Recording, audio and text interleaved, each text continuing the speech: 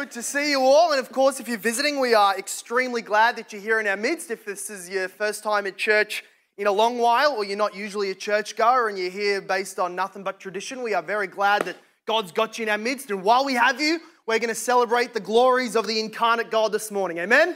Amen.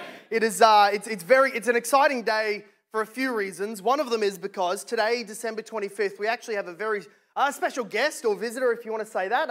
A big guy. He's traveled a long way from the very cold area, way up north. If I keep on describing him, you'll think I'm talking about Santa, but we don't do that here at church. I am, of course, talking about our founding church pastor who 14 or so years ago started this church, but 5 years ago actually was taken by the Lord over to America. It makes you sound like he was raptured away. Flew on a plane and went, of course, over to America to do some church revitalization and ministry work, and God's got him back here for the time being and whatever until the next stage of ministry occurs for him. But of course, Craig in the blue over here has joined his wonderful wife Kata and his kids with us, so we're glad to have them. But of course, it's Christmas, so that's great to be falling on a Sunday. In a real sense, every Sunday is Easter Sunday, Resurrection Sunday, and Christmas all rolled up into one, because every single Sunday we get up out of bed, we come in, we sing our songs, we hear the word, we celebrate, we remind ourselves, and then we go out into the week on the fuel of the reminder that Jesus is God who bled and died for our sin, who earned a righteousness for us, and has made a way for us sinful human beings to be in the presence of God for all eternity with great joy. That's why we love being here on the Lord's Day. Amen? Amen. So happy Lord's Day, ladies and gentlemen. Go to Hebrews chapter 10. Again, I didn't introduce myself, so if you are new, my name is Tom, and I have the honor of being the preaching elder in these parts.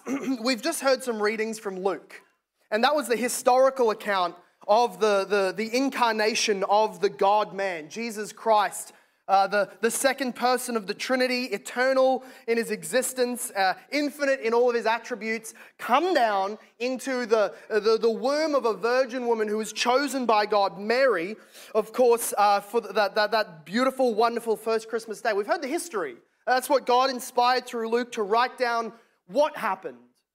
Today, in the book of Hebrews chapter 10, we're going to see why it happened. Or in other words, we've heard the historical story. Now we're going to look at the theological reason. Why is it that the God-man happened? Why is it that God became man? Back many centuries ago, there was a fellow by the name of Anselm, and he wrote a book. In the Latin, it was called, the short title was Cur Deus Homo. Okay?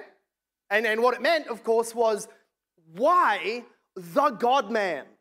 Why in the world the God, if God is God and he could do all that he could have done whenever he wanted ever, why did he choose this whole Christmas incarnation, living, suffering story? Why did he choose that? Why was it necessary, and was it necessary? And today in the book of Hebrews chapter 10, we see the answer given to us from the scripture writer, from the book of Hebrews, the answer that Anselm would give. But first, before he would, of course, the answer that God himself gave, why Christmas happened at all. Look at Hebrews chapter 10 with me, verse 1, and I'll be reading until verse 14. 4. Since the law has but a shadow of the good things to come, instead of the true form of these realities, it can never, by the same sacrifices that are continually offered every year, make perfect those who draw near. Otherwise, would the worshippers, having once been cleansed, would they have not ceased to be offered? Would they no longer be having any consciousness of sins? Verse 3. But in these sacrifices, there's a reminder of sins every year. For it is impossible for the bloods of bulls and goats to take away sin. Verse 5. Consequently, when Christ came into the world, he said, sacrifices and offerings you have not desired, but a body you have prepared for me. In burnt offerings and sin offerings you have taken no pleasure. Then I said, behold, I have come to do your will, O God, as it is written of me in the scroll of the book. When he said, you have neither desired nor taken pleasure in sacrifices and offerings and burnt offerings and sin offerings, they are offered according to the law. Then he added, behold, I have come to do your will. So he does away with the first in order to establish the second. And by that will, we have been sanctified through the offering of the body of Jesus Christ once for all. And every priest stands daily at his service, offering repeatedly the same sacrifices which can never take away sins. But when Christ had offered for all time a single sacrifice for sins, he sat down at the right hand of God, waiting for the time until his enemies should be made a footstool for his feet. For by a single offering he has perfected for all time those who are being sanctified. May the Lord bless in our midst this morning his own powerful, inerrant, good news word this morning. Amen. Friends, we have a few reasons to be thankful for the incarnation of God. We're going to look at a few of them, then we'll get home, keep on opening presents and celebrating with food and family and friends the good news of the gospel. But first, the reason that God became man was in order to meet the divine demand for absolute, perfect obedience. God being who he is, he can never, would never want to, never could, even if he wanted to, God could never, ever pass his acceptance and his pleasure, his approval onto beings that were standing in a state of guilt. God being righteous, infinitely righteous, perfectly holy, he could never look at people who had broken his law, who had in their account anything other than a perfect, infinite, complete obedience on their record. He could never look at somebody like that, which is you and me, by the way, which is every single one of us from the womb. He could never look at us and say, you're acceptable. I approve of you and who you are and what you've done. You will be blessed by my blessing in eternal life. He could never do that. It is a part of his nature, and it is a part of what we see in Scripture, that what he demands, what God demands, our Creator, every one of us, what he demands in order for us to receive his acceptance and his pleasure and his approval is a life record of absolute, perfect obedience.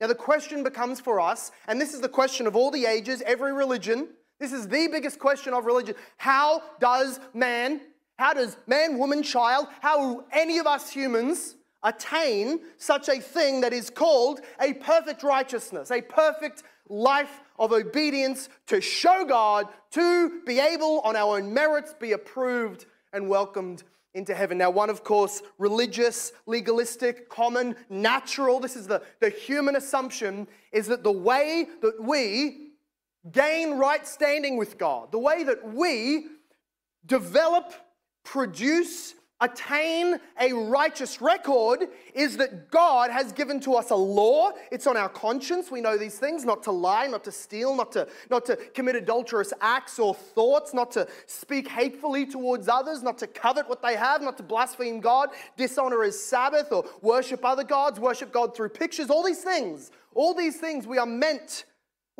to know, and we know that God's law is there, but also God's law is in the Word. Through the Ten Commandments, through the commandments of Scripture. So obviously we think God gave us commandments. God gave us the law, and it's like a path to righteousness. If we walk along it hard enough and diligently enough and closely enough, and if we climb the ladder high enough, we will eventually get to the place where God looks at us and says, approved, righteous, obedient. But look at Hebrews chapter 10, verse 5. This is how Jesus thinks about that.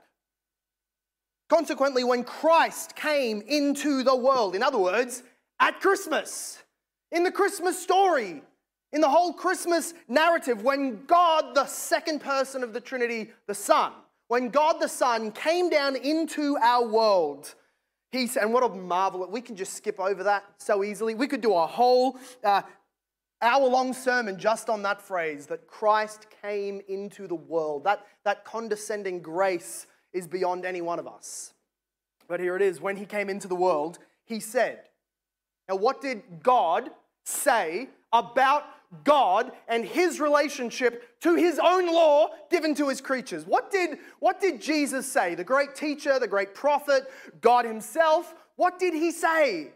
The very God who wrote scripture through men of the past in the prophets. What did he say about the very law that he had written through them and now come into the world to fulfill? What did he say about that law? He says this: sacrifices and offerings you have not desired. What? Sacrifices and offerings you have not desired. Look at verse 6. In burnt offerings and sin offerings you have taken how much pleasure? No pleasure. But look down at the end of verse 8. In the brackets, if you've got an ESV, it says, these are offered according to the law. See the paradox? Jesus could never come into the world and then watch a whole bunch of people trying to obey the sin offerings and the guilt offerings and the sacrifices and say to them, what the heck gave you that idea? That's pretty dumb. He could never do that. You know what they would say? You wrote it. It's the law. We have to do it. It's written down. God told us. It's his law. What right does God have? Wait, is this not ridiculous to you that God would come into the world that he made, that he would come down and hold up the law that he wrote and then say to people who are trying to obey the law that he commanded them to obey and say, God doesn't want any of this. What are you doing? What's wrong with you people? But of course he doesn't quite say like that, does he? He doesn't come in and start saying that the offerings and the law and God's own commandments are fallen and frail and useless and sinful and evil. He doesn't say that. He's not an animal activist that comes in and starts petitioning for the lambs and the bulls. That's not what he's doing at all. What he's doing is coming down and saying, in these things, these obediences from human beings, God has no objective pleasure. He doesn't look at your life and see a bunch of sin and then a few dead animals and a few acts of obedience, Sunday services, ministry activity, generosity to other people, fidelity in my marriage, loving father, offerings, honesty at work. He doesn't look at those things and then see the scale tip and say, in these things, in the obedience to the law, you have my approval, you are accepted. He doesn't do that. In other words, your obedience to the law gives God no pleasure whatsoever. He doesn't like it. He doesn't think it's impressive. It doesn't meet his standards. It's unapproved and unacceptable. Not getting through customs. Sent home. Not allowed. What God looks at your attempts of obedience to his divine perfect law. What a conundrum. We do not get a righteousness. We do not receive the approval of perfection because we fulfilled the law. Then we have to ask the question, of course, then why? I think it's a polite question. Why did he command them? Because whether they're effective to our salvation or not, it's the law. You still have to do them. It's still God's requirements. In fact, you'll be judged for every time you didn't obey the law. And every time you did obey the law, you don't get any golden stars. You get not a single day off of hell just because after looking lustfully, you then went and told your wife that you loved them. No, you don't get any days off of hell because of your obedience. So why? Why did he demand them? Why is it the law of God if it's so ineffective? And we're going to see the answer in verse 3. Go to verse 3. In these sacrifices, in these law obedience to what God told them to do, by doing those things, there is a reminder of sins every year. This is true of the whole law of God. This is true of your relationship to God through his law, is that every time you read a commandment, you're not supposed to think another rung on the ladder that if I climb, I'm closer to heaven. You're not supposed to think another law, another commandment in the Bible, here's another step along the stepping stone, the yellow brick road to heaven. That's not how you're supposed to think. You're supposed to see the law like a mirror. And as you look at the law, it shines back to you and tells you what you're really like. So we don't have a righteousness of our own. We're sinners. God gives us the law. Does that produce in us a righteousness? No, we're sinners. We can never obey it enough to produce a righteousness. So what does it do for us? It just screams at us every time you read it, which you're commanded to do every day in the Old Testament. Every law, every obedience, every single thing you read, the Bible is telling you what? You're not good enough. You don't have a righteousness. You can never have a righteousness. Look, I'll even give you another command that you'll never be able to fulfill. What's it supposed to be doing? It's a messenger from God to tell us, don't try and obey your way to heaven. It'll take you to hell. That's what Romans 3 tells us. In the law, and this is so freeing for some of us because we've been crumpled and strangled under the weight of trying to obey this heavenly cosmic being. We hate him. We hate ourselves. We hate the law because we're so unable to do it. And then you come to church and look around and just think, does everybody do this fine? Am I the only one aching to the very fiber of my being that I can't do that and I'm sinful and filthy and putrid? And the releasing, cleansing news for you today is that God never gave you the law for you to be perfect. Every ache, every sense of guilt, every filthy part of your conscience, that's God saying, yeah, I know that already and more. I needed you to know it. I needed you to know you're a sinner. I needed you to know you can never be perfect. I needed you to know that you needed Jesus. That's why the law was given. To show you can't be righteous, to point you to Jesus Christ. Because look at the great answer to this question. Look at verse 5, at the last line of verse 5, and then we'll look at verse 7. But a body. God doesn't like the people's obedience to the laws. He doesn't care much for it. He has no pleasure in their obedience. But, so this is telling us, but something opposite is about to be said. He has no pleasure in our obedience, but there's pleasure in something else. But, verse 5 ends, a body you have prepared for me. Look at verse 7. I said, and he quotes the Old Testament, behold, I have come to do your will, O God, as it is written of me in the scroll of the book. Do you see what's being said? Humankind. Jesus comes into the world. And he looks at us and says, humankind cannot please you through their obedience, offerings, sacrifices, law, obedience. It's never going to please you. But you've given me a body. And you've given me a will. And finally, for the first time in all of human history, there is a human being who can fully and perfectly and completely obey the law that God gave to human beings. So that it's not our obedience he's pleased with, it's the body given to Jesus so that he can obey for us, so that living the whole life, I mean, we heard it even from his conception, he was holy. He was spared from the original sin from his father. He was miraculously conceived in the womb so that he would be the Holy One, pure, undefiled, in that cell in the mother's womb, and then born without sin. I don't know what a birth, what a childhood, what a baby looks like without sin.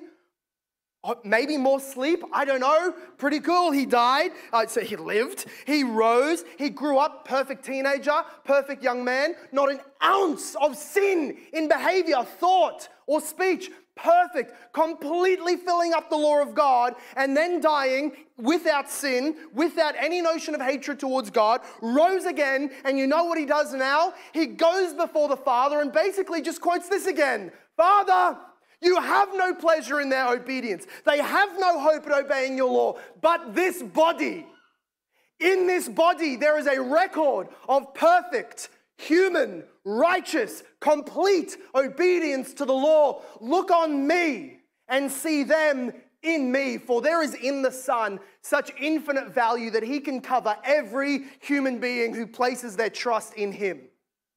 God demanded a perfect human righteousness for his acceptance and his approval, and then us failing to provide it. He provided it himself in the body, the life, death, resurrection of his Son, Jesus. That's why the God-man. Firstly, to give a perfect righteousness to you and make it available on no terms other than faith.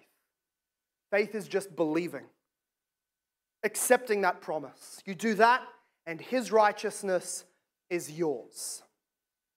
But I hope you're thinking of the other part of the equation. I hope, like the book of Hebrews, you're also concerned for the righteousness of God. Because if I promise to you today a perfect righteousness that can pass God's standards, any law-abiding, godly, born-again human being would ask, what about my sin? It's kept me up at night. I've hurt other people. I've abused. I've stolen. I've taken. I've hurt. I know I'm not right with God.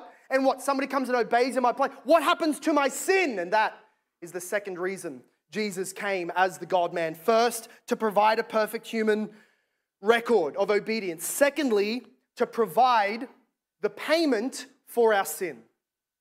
Look over at verse 1. He's going to tell us that He provided, that thing, the second thing that God demands. He demands that all sin is legally paid for to its full extent. Then the sin can be done away with. Legal payment to its full extent. Look at verse 1, and this starts looking back and saying, okay, sacrifice is needed. We needed a righteousness. He got a body to do that. But a sacrifice for sin is needed. Payment was needed. And so we start sort of thinking, and I want us to think along this morning. What did you think was happening when the millions, literally millions and millions and millions, just of lambs were offered since the period of Moses until Jesus came into the world? Millions. Imagine if you could count I'm sorry if you're squeamish this morning. Hopefully you love lamb, the meat, not the animal. But can you imagine the gallon count of blood shed of millions of lambs on the altars of the temple?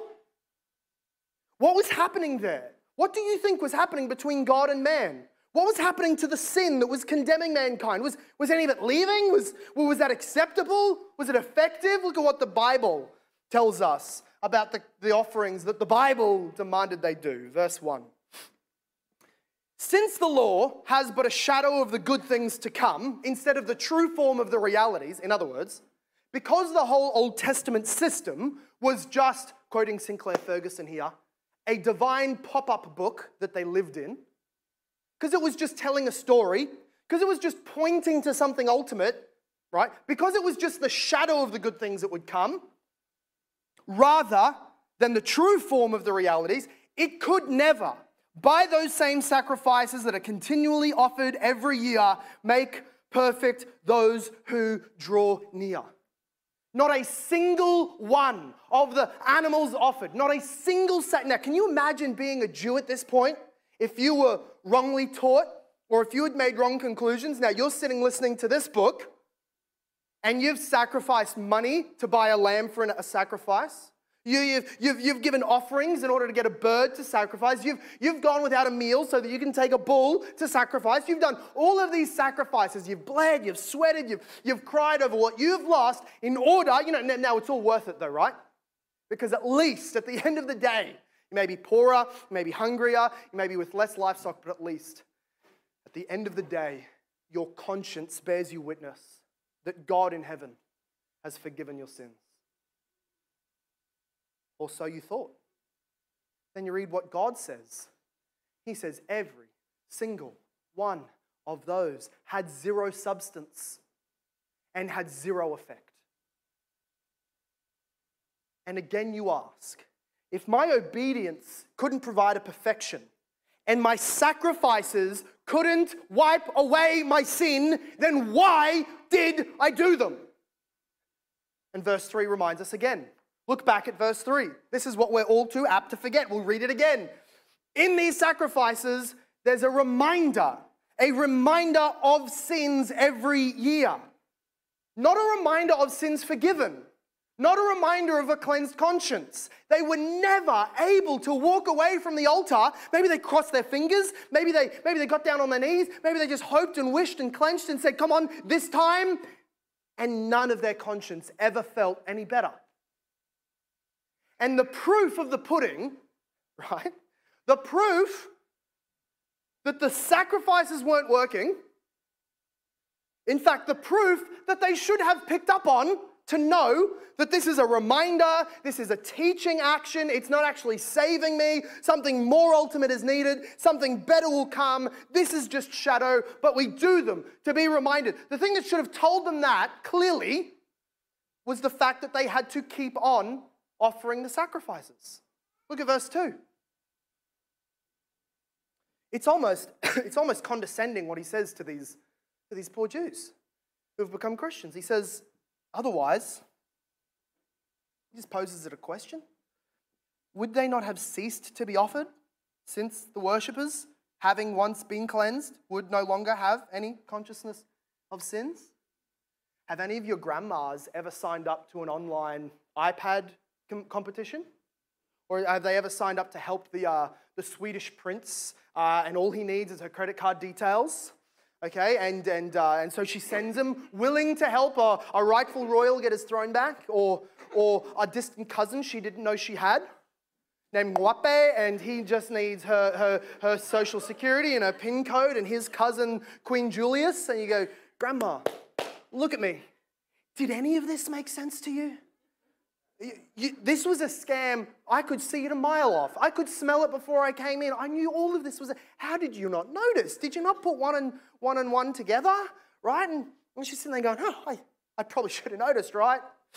No free iPad, no Swedish prince, no long-lost cousin with an inheritance. The writer of the Hebrews is kind of doing that with the Christians now who used to live under this whole system. He's going, guys, you're telling me the sacrifices make you feel better, wipe away your sin, make you right with God, right? Why more than one? Or in other words, let's say it this way. If you have a mate, or if it's you, some of you look dodgy enough to do this. If you have a business, or if you've signed up for a business, once for all termite, what do they call it? Execution? That's not what it is. Extermination. There you go, less bloody. Once for all termite, I've forgotten again. Extermination, man. How many times have you chanted that back in church? That's a weird Christmas day. Anyway, not a part of the liturgy formally. Here's the guy, and he tells you once for all termite extermination. Once for all, I'll come to your house, done. No more termites ever. And you say, it's kind of expensive, but absolutely worth it. And he says, and I only do annual subscriptions. So here's the dotted line. You sign, you'll pay in advance for 5 years. I'll come back every year and do the once for all time termite extermination. You know, this is great. You sign, your son comes home and goes, Mom, did you not? Dad, did you? Once for all and then every year are oxymoronic, right? Country, music, they don't go together. You can't have... That gets the applause. You gave a half-hearted amen when I spoke of the resurrection of Jesus, but you applauded that. I love country music, and I take that personally. I'll fight you later in the foyer. So here we go, absolutely oxymoronic, that it would be efficacious, effective, taking it away every single time. I'm going to come back and kill all the termites that I absolutely obliterated. Do you get the point? I'm laboring the fact that a finished atonement would mean one atonement, one sacrifice. Not the millions, not the daily, not the twice daily, not every year into the holy place. What were we thinking? Was this not being screamed at us? That verse 3 here, verse 4, it is impossible for the blood of bulls and goats to take away sin. Why did that not click earlier? Why was that not obvious to us? Of course it couldn't take away sin. How much do you think that God loves lambs?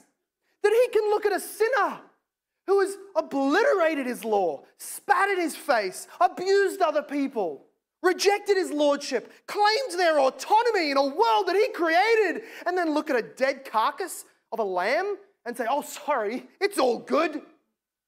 Are we kidding? That we could ever believe? Or maybe you've never butchered a lamb, put it on the temple, but you've brought you've at least told God about your good deeds.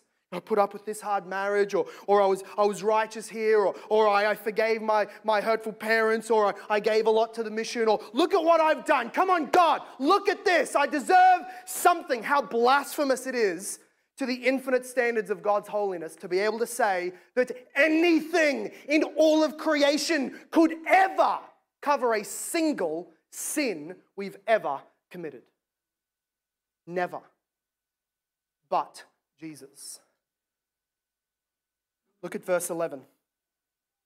That all being true, the useless ineffectiveness of the lambs and bulls and goats, verse 11, therefore, every priest stands daily at his service, offering repeatedly the same sacrifices, which can never take away sins. How many phrases in there just drove the whole... Every priest... What? How many priests does it take to make one effective sacrifice? Many lineages, generations, 1,500 years, multiple families, one clan from Levi. All of them, they were all employed to do things that were utterly pointless.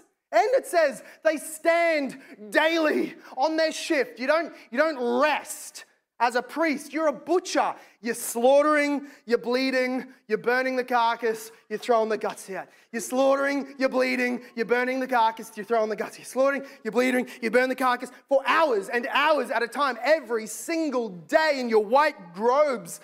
Your wife needs nappy sand at home. They're white when you come in. They're dripping crimson when you go home. And what's it meant to tell them?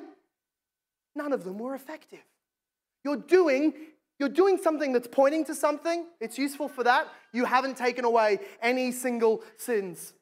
Every priest stands every day at his service, offering repeatedly the same sacrifices, which can never take away sins. Verse 12, Merry Christmas. But when Christ had offered for all time a single sacrifice for sins, he did what no priest would ever be allowed to do on his shift.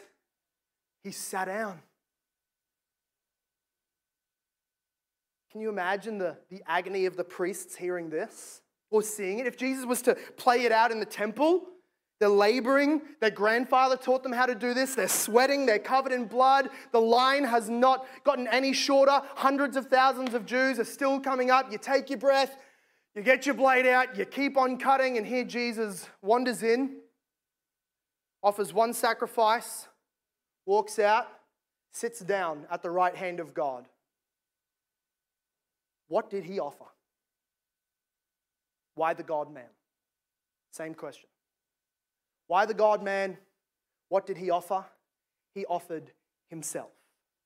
In coming, he brought the one sacrifice that could be offered once for all time for every sin. Hebrews is laboring this point so much. It's all piled up so that as you get to that phrase, offered for all time a single sacrifice. It's like a pile driver. The weight is all built up on this one little phrase and it drives it into our heart. One sacrifice for all time. That's it. Christ had such a pleasure in the eyes of the Father. He had such a perfection in his own life. He had such a value in his lifeblood that being able to come forward and being the sacrifice given, he died once for all. Never needs to be repeated. We don't repeat it in the Mass. We don't keep a Jesus on the cross as a crucifix. He doesn't go to heaven to keep on shedding blood. There is no more suffering for Jesus. He suffered once, terribly, bloody, under the wrath of God, with full terror and full eyes open to the wrath that he was receiving, but it happened once. And he died. And the proof of the fact that it was acceptable, the proof of the fact that the death of that Jew 2,000 years ago on the countryside was in fact the divine transaction between man, God, more accurately between God himself and God himself. The proof that that little act was in fact the cosmic transaction, the great exchange of sin and righteousness between man and God is this. Look at the end of verse 12. When he had offered that sacrifice, he sat down at the right hand of God, waiting from that time until his enemies should be made a footstool for his feet. This is the third point of Christmas. Firstly, it's to provide us a righteousness that gets God's approval and brings us into heaven. Secondly, it is to pay once for all of our sins. And thirdly, Christmas stands as an eternal, unending emblem or sign for all of us. God loves his signs. We all know the story of Noah. God flooded the world in wrath, saved a man in the ark. And what was the promise that he gave to mankind, starting with Noah? That he would never do it again? Okay, when Noah was living a few more hundred years and he's looking around and he goes, I don't know, they're pretty debauched again. I forgot my sacrifice yesterday. The rain's coming, I'm nervous, right? So do us living in the 21st century. Another parade. That person in office again. The clouds are looking pretty judgy. God gonna flood us again? If he doesn't, I think he owes Noah's generation an apology. We're getting pretty wrathy, don't you reckon? The weatherman's gonna start saying deluge time pretty soon. We're nervous. When's God gonna judge again? And then you remember, there's a rainbow in the sky. God put that there as an emblem, as a reminder. I won't do it. I know you deserve it. I won't do it. I know you're debauched. I know you're sinful. But I'm preserving so that I can save people for my son. Or in Moses' day, we even looked at this in the first couple of verses. In the Jewish day, their sign was fairly negative, and there were some positive parts. God loved the physical sign. He gave to them in the blood of the bulls and the goats and the temple and the whole system. One sign was, this is taking away no sin, but the other sign was, God would provide the sacrifice necessary. God had not given up on his people. That there is a temple which we can't go into, but there is a temple in our midst. He's here. There was a sign to remind them. Has God forgotten us? No. No, he's communing with us. And in this new covenant age, the greatest act and the greatest promise has been given from God to man. Complete forgiveness, perfect righteousness. All you have to do is believe that and have faith, not give, not offer, not do anything. Just believe it and you will be saved, brought into God's eternal family, blessed and loved. And all of that great promise demands a sign. Because I'll be damned if I believe a promise that doesn't come through. Not this time. What, after the millions of lambs offered, you expect me to believe an even better promise?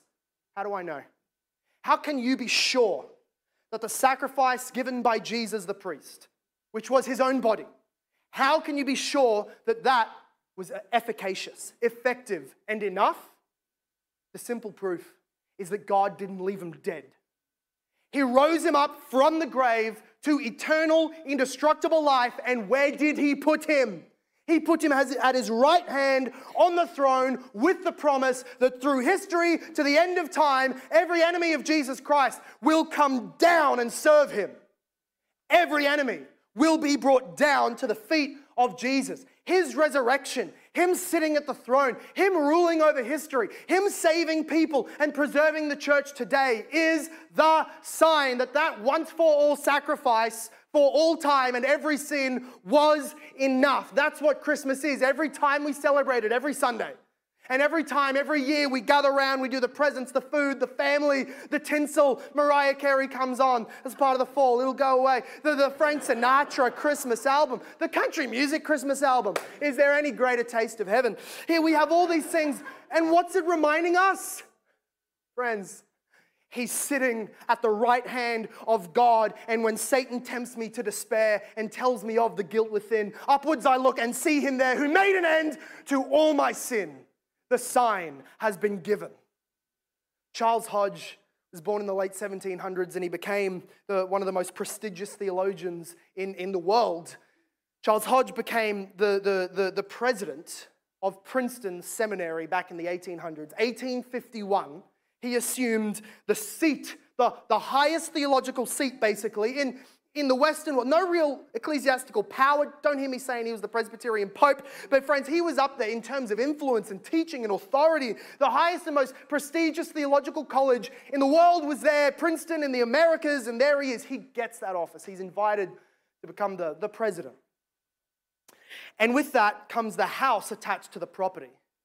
And so he's going to be studying all day. He's got a lot on his shoulders. He's got a family, but he's got this beautiful, large corner office, swivel chair, electric aircon, all the stuff back in 1800s, right? Beautiful office.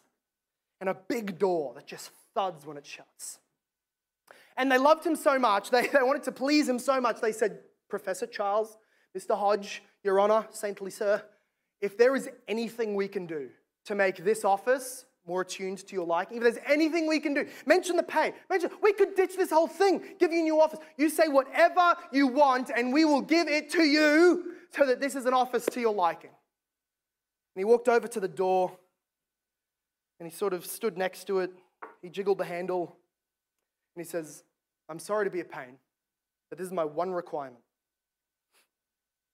This handle is just a few inches too high for my youngest boy. And I never want to have an office where my boys can't come to me at every moment. Would you mind drilling a new hole and putting the handle just a few inches shorter so that he can access me whenever he needs? The highest chair of theological prestige in the world. And what does he want? He wants his children to have easy access to him. Jesus Christ is on the throne right now. He is on the chair above every chair, the rule above every rule, the throne above every throne. And do you know what he requests the Father? He says, I went, I took on the body, I accomplished your will as it was told of me. I did it all. Keep the door open for my children. Those whom I have purchased, I will not have. And the Father wholly agrees. They will not have a hard access to God's grace. Friends, some of you are not Christians and you know it. Some of you think you're Christians and you are not. Others of you are Christians and you fail to remember the glory of the gospel. God in heaven would not have any difficulty between you and his infinite saving graces. He has put the handle of faith right in front of you. He has not made you do something. He has not made you climb up to reach the handle. He simply says, for all of your sin, I know about it. I died for it. All the requirement that you had, I know it. I fulfilled it. All that you must do is come through the door. It's ready. It's easy. It's available. Pray out to God. Give me a heart to believe. I want this great gift at Christmas time. That is our prayer for you. That is our prayer for you, that you, if you are not in Jesus Christ, you would believe by faith. The door would swing open and heaven would be yours in the person of Jesus Christ, the King. Let's pray. Father God, we are thankful. We are so thankful that we can come to you at any time, no matter how lost we are in our sin, no matter how backslidden we are, no matter how many times we have failed, or even today, no matter how guilty we realize we are before your law. No matter the degree to which we recognize our guilt and sin and filth before you, and our hopelessness to provide our own righteousness, no matter the state, the door is ready to be opened to your graces. Father God, thank you that in Jesus Christ you sent the Messiah, the promised one, long awaited and long foretold through all of the sacrifices. And he brought, Lord God, not more teaching, not more advice, not more peculiarities and particulars about what to offer in a sacrifice. He just brought himself. He came into this world with nothing but a body, and that body became the sacrifice for us. That body became the righteousness in our place. That body was raised to life again, and that body is right at your right hand now in heaven on the throne forever. So, Father, we pray that for all of us who have faith in Jesus, you would fulfill your promises and look to him and see us. Would you look to his righteousness and see us in him with his righteousness? Would you look to him and his perfection and forget all of our sins and see only his righteousness? For God, that is the promise of the gospel. We thank you, Lord Jesus, that we are hidden in you and all of your blessings. God, I pray that you would save people this morning who do not recognize that, who do not know that, who have not experienced the beautiful, glorious joy of a clean conscience.